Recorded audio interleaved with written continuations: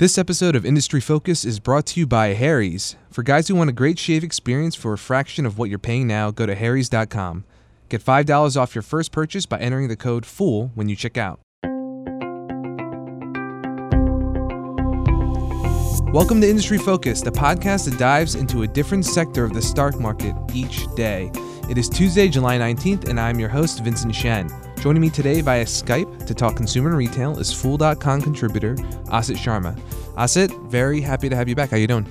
Hey, it's good to be back, Vince. I'm doing great. Thanks for asking. Yeah, no problem. So getting right into it, on tap for this episode, we have what I like to think of in an industry in transition.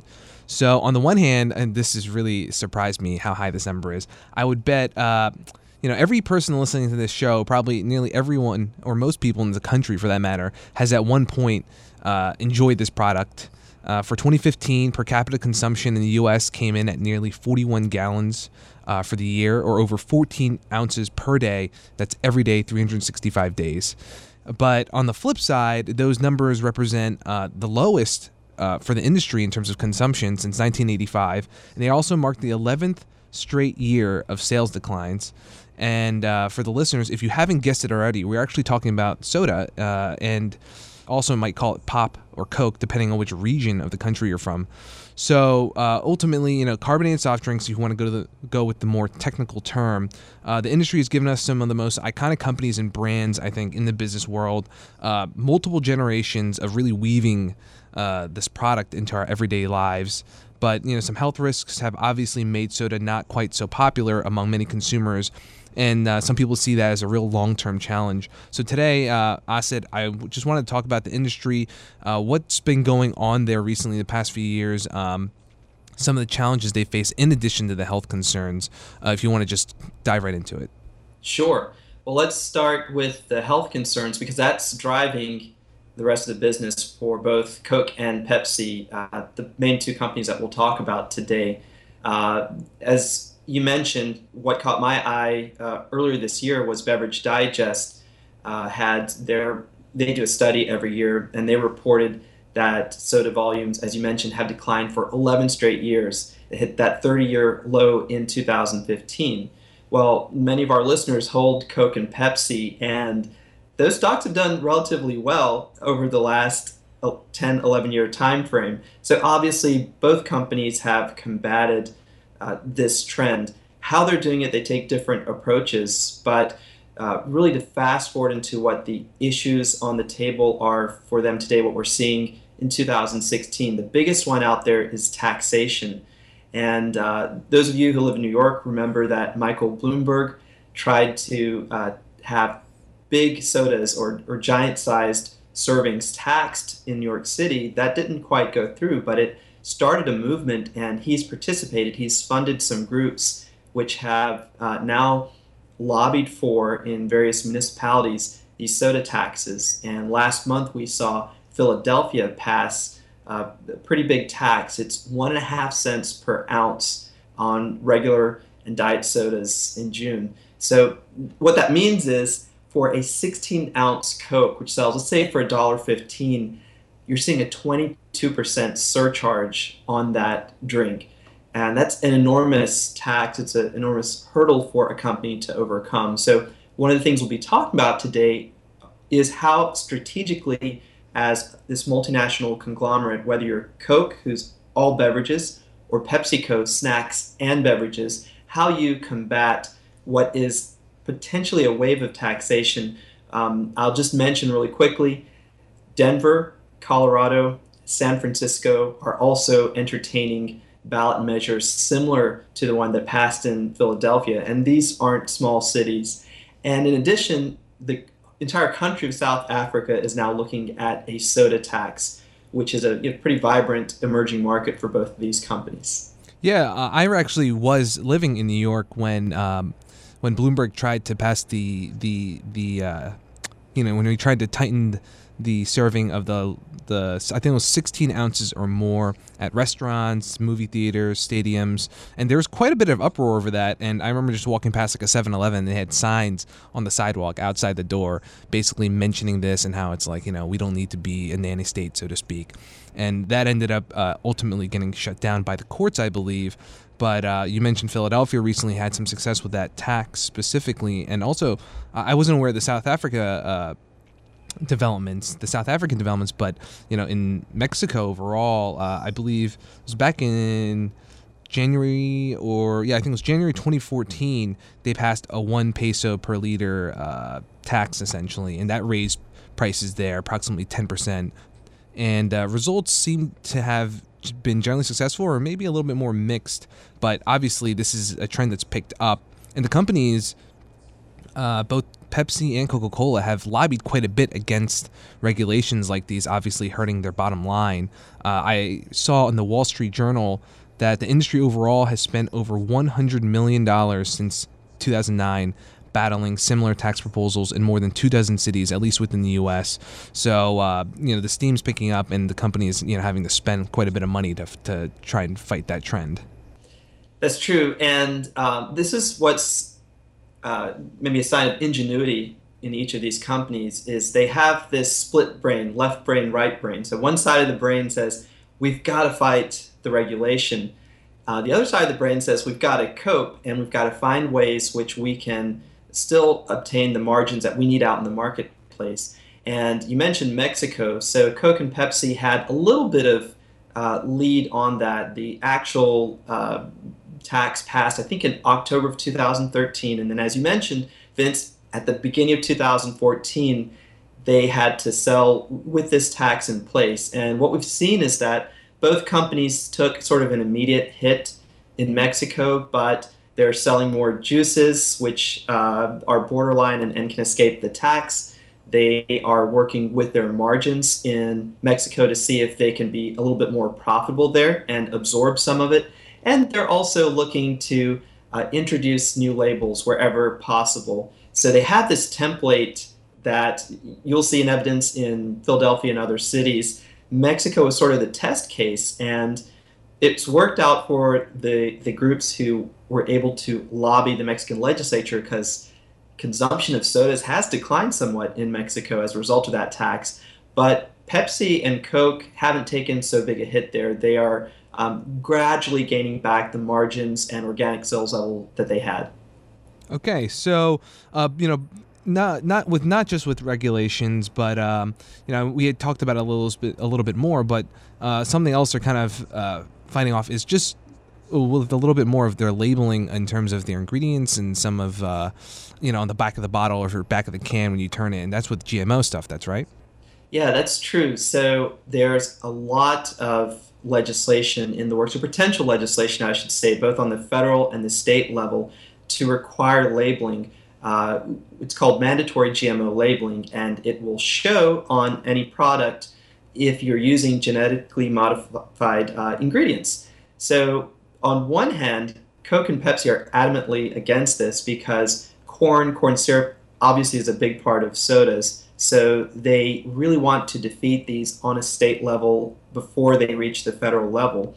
They weren't successful in Vermont, which just passed a law. And Coke has actually said, hey, we're going to have to lower volumes temporarily because of this law, because some of our less profitable stuff, it's almost not worth it for us to go through this long ramp of relabeling. So they're looking through their inventory in Vermont and seeing what can be done there. But what's really interesting to me is if you look at what they've spent, Coke and Pepsi last year were the third and sixth biggest lobbying spenders to defeat this GMO labeling on the state and federal level. They spent $14 million, that was Coke, and about $9 million, that was Pepsi. So they are leaders in trying to repel this legislation, but at the same time, again, left brain, right brain. Pepsi last year introduced snack machines called Hello Goodness, which they vend out naked juice, they vend out hummus. So the marketing push is very much, we're going to offer healthy alternatives. And this year they're coming out with organic Gatorade, and they're also coming out with a line which will emphasize that Tropicana orange juice doesn't have any genetically modified ingredients. Okay, so these are obviously to the challenges that the company's facing, but I want to remind listeners, you'd mentioned in the beginning of the episode that at least for the two bigger players, Pepsi and Coca-Cola, the fact is their stock has been performing quite well. I was looking at their 5-year price charts before we started recording, and they've both been pretty consistent with their gains on with the nice up and to the right that you like to see in a chart like that. But overall, they are also definitely kind of changing their approach to things. You mentioned some of the things like the Hello Goodness, but we'll have a lot more to discuss coming up here in terms of how the companies are approaching their products and their strategy in the future. But before we move on, this episode of Industry Focus is brought to you by Harry's. As a DC resident, I see a lot of guys sporting facial hair in the city, and I actually remember seeing the district is ranked as one of the most beard-friendly cities in the country. But frankly, the clean-shaven look has been an absolute necessity with the hot and humid days we've had this summer, and Harry's has made my morning shave more enjoyable than ever. The high-quality German blades they use in their razors feel amazing, and their products are factory direct, so you get a premium shave experience at half the price of leading brands. Over 1 million guys have already made the switch with Harry's products shipped right to their door. And now, Harry's is offering a starter set called the Truman, which is great for new customers, and it includes a razor handle, shave cream, and 3 of their German-engineered razors for just $15. And for industry-focused listeners, Harry's will give you $5 off your first purchase with the promo code FOOL. Go to harrys.com, that's HARRYS.com, and enter the code FOOL at checkout. So, touching on the future of Coke and Pepsi after we've touched on some of the headwinds previously, Asit, what are these companies doing, with really diving into it in terms of setting themselves up for future success? Coke is a thirsty company right now. They're thirsty for brands which are not carbonated sweetened beverages, which are what they call stills, that is, non-sparkling beverages. So they're on the hunt to acquire minority interest or outright purchases of brands which are perceived as healthier by the consumer, which have potential to grow. Some names which our listeners will be familiar with are Fairlife Milk, which has recently become available in grocery stores. Suja LLC is another company they've taken an interest in. Aloe Glow Water. So you can see these are very non-traditional brands for a company like Coke. But this is something that Coke has really been thinking through for the past several years. Investors perceive Coke as a cash cow. One of the strongest things about Coke is the fact it's got this great predictable cash flow. For decades and decades, that's been on the back of carbonated beverages. So what they're doing is they're transferring that predictability by growing smaller brands. Still today, about 75% of Coke's global unit volume is sparkling beverages. But this statistic counterbalances that. There's this idea that we have to move into stills has taken hold of Coke's management team, and now 14 out of 20 of Coke's billion-dollar brands are actually still beverages. The other thing that Coke's doing has been to launch a multi-year productivity initiative. So they're seeking to find $3 billion in annual cost savings by the year 2019. Why are they doing this? They know they can't grow their organic revenues fast enough as soda volumes are falling. So they're sending a message to investors that while we solve this puzzle, we're going to deliver the earnings to you. And I think that's really helped prop the stock up over the last 12 to 18 months. Yeah, third, if you don't mind me if I jump in really quick, Asit, too. Absolutely. What you mentioned in terms of that stability is the fact that, for a lot of investors, they love the fact that, Coke pays a pretty healthy dividend. I think it's yields around 3% now, a little over 3% last I checked. And, hopefully we can get into this later, but with some of those acquisitions that you mentioned, remind me if I don't touch on this, but, they have a whole, business unit essentially dedicated to those. But I'll let you keep going, that we can jump back into that. Yeah, absolutely. We'll circle back to that in a second.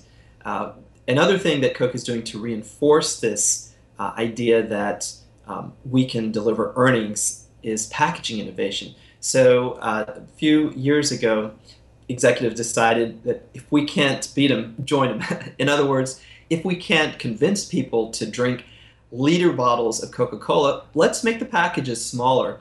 And I think that's been a huge success for them. Our listeners are familiar with seeing the 7.5 ounce mini cans on the shelves. And for many folks, that's a great way to enjoy Coca-Cola. It's a reduced guilt type of moment that you can take off in little bits, buy a 6-pack and just pull it off.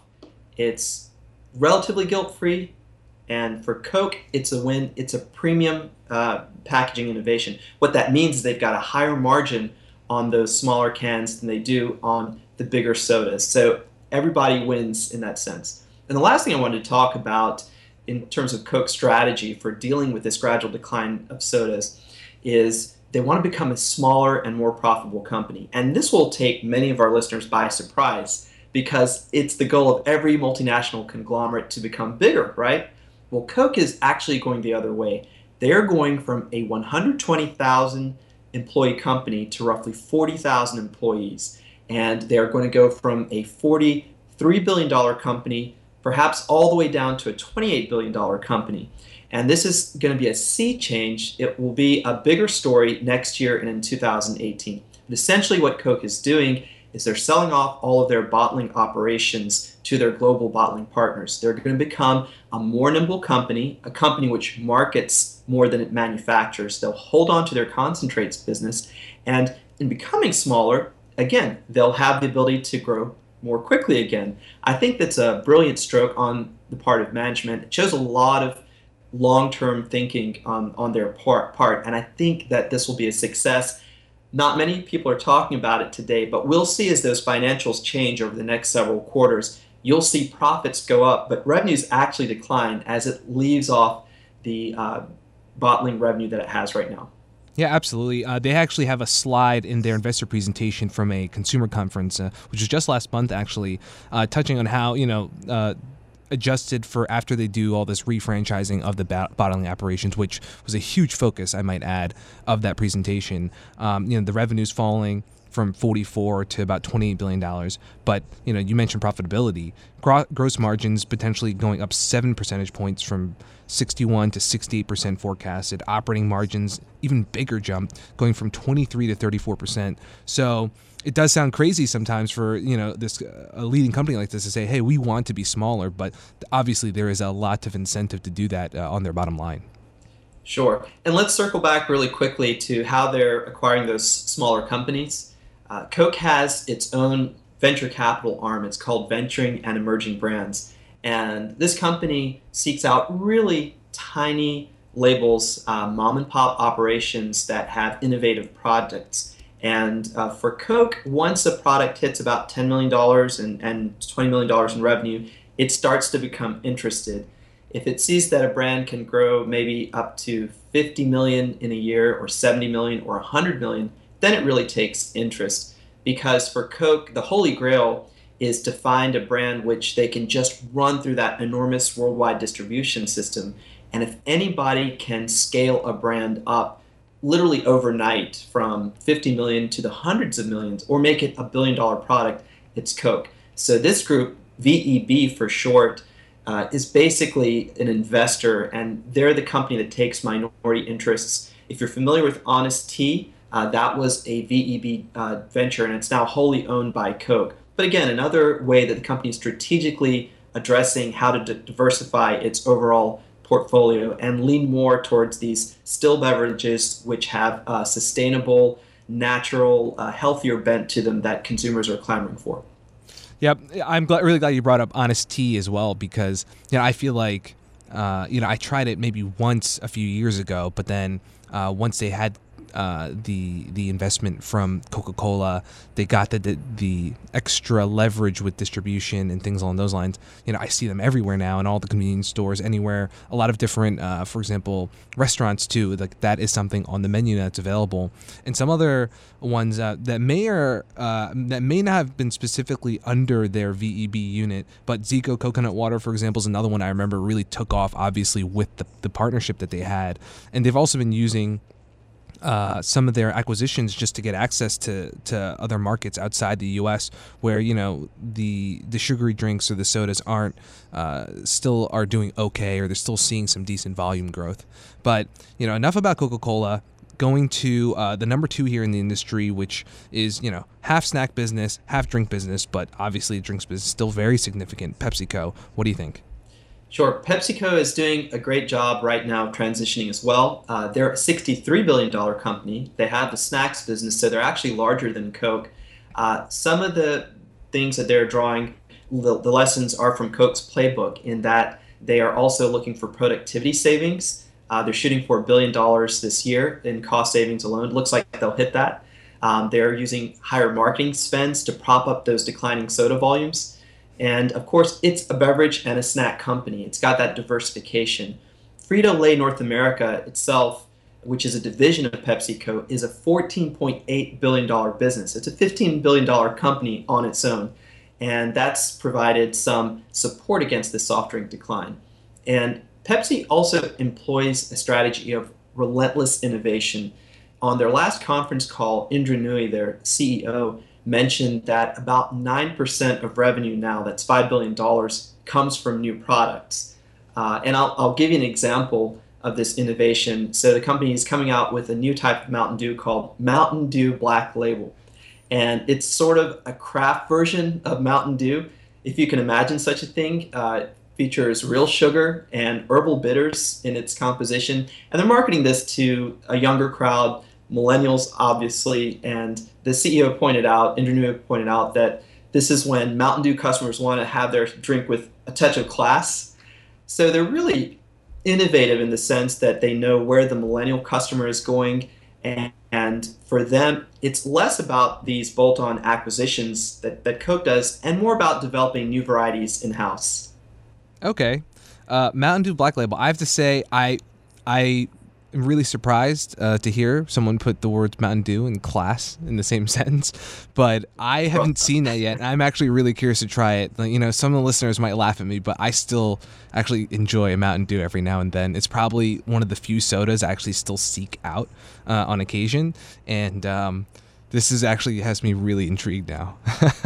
Sure. Well, I tell you what, maybe they can entice you with another strategy they're using, which is the cross-marketing of their products.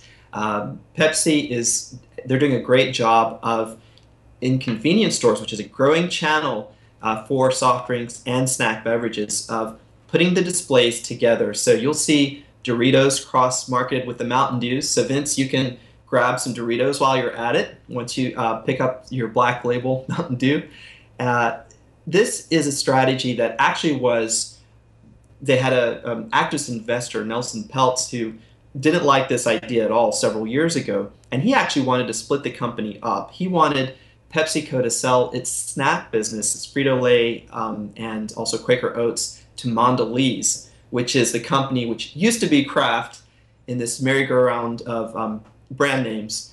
But Indra Nooyi and her executive team resisted. This was about 3 years ago in 2013.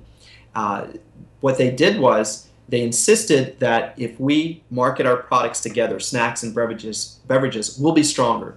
And in resisting, they actually did grow revenues at a faster rate. Nelson Peltz said, hey, if you don't break this company up, you're always going to be a number two to Coke. You'll always have a lower growth rate, and you'll always be valued by investors as not quite as much as Coke is.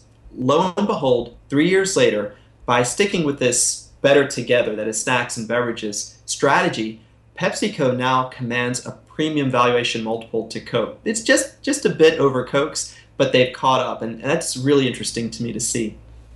Yeah, I wasn't aware of some of the history with the active investor. So when you brought that up yesterday, I thought that was just a really interesting background, and how, in this case, I think overall Indra Nooyi generally has a very strong reputation with the shareholders and investors, and obviously holding out in this case has definitely helped the company.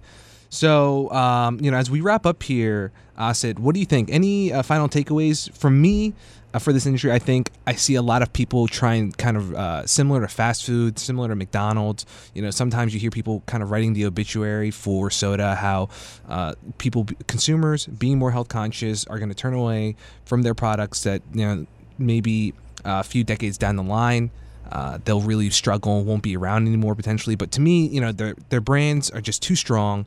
These are huge companies with a lot of resources, I think, to invest in innovative new products or to invest in, that upstart drink down the line or that upstart snack down the line. And overall, some people also talk about the potential research that they can do into other sweeteners beyond like high fructose corn syrup that can present better health benefits or non-negative health issues, and so people can still enjoy their Coke or their Pepsi. But any other takeaways from you? Yeah, Vince, I just want to agree with you totally. Both of these companies are too innovative for investors to look away. Investors, stay put. These are two awesome companies with great cash flow. They have sales growth potential ahead of them because of the innovation. They both are reacting very vigorously to this decline in sodas, and as you mentioned, they are working on lots of different types of sweeteners. It may take years, but at some point they probably will be able to replicate what a Coke or Pepsi or Mountain Dew tastes like using more natural ingredients. And they are fine-tuning their distribution, working on global markets, working on global volume. So while it may look bleak, at least for Coke and for Pepsi, both of these companies are working on the exact things that you would want them to implement to survive and be the type of strong cash flow returners, great value propositions over the years, and total return vehicles. Let's not forget that, as you mentioned, both supply ample dividends. So my takeaway is the exact same, that innovation will carry these companies forward. Now's a great time to stay invest if you're looking at either of these. Absolutely. All right, thanks a lot, Asa. It was awesome having you on the show again. Thanks so much, Vince. I enjoyed it. So, listeners, that is a wrap for us today, but you can continue the conversation with us via Twitter at MF Industry Focus, or send us any questions or comments via email to industryfocus@fool.com. You can also enjoy the other great podcasts from The Motley Fool by checking out fool.com/podcast. People on the program may own companies discussed on the show, and The Motley Fool may have formal recommendations for or against stocks mentioned, so don't buy or sell anything based solely on what you hear during the program. Thanks for listening, and Fool on.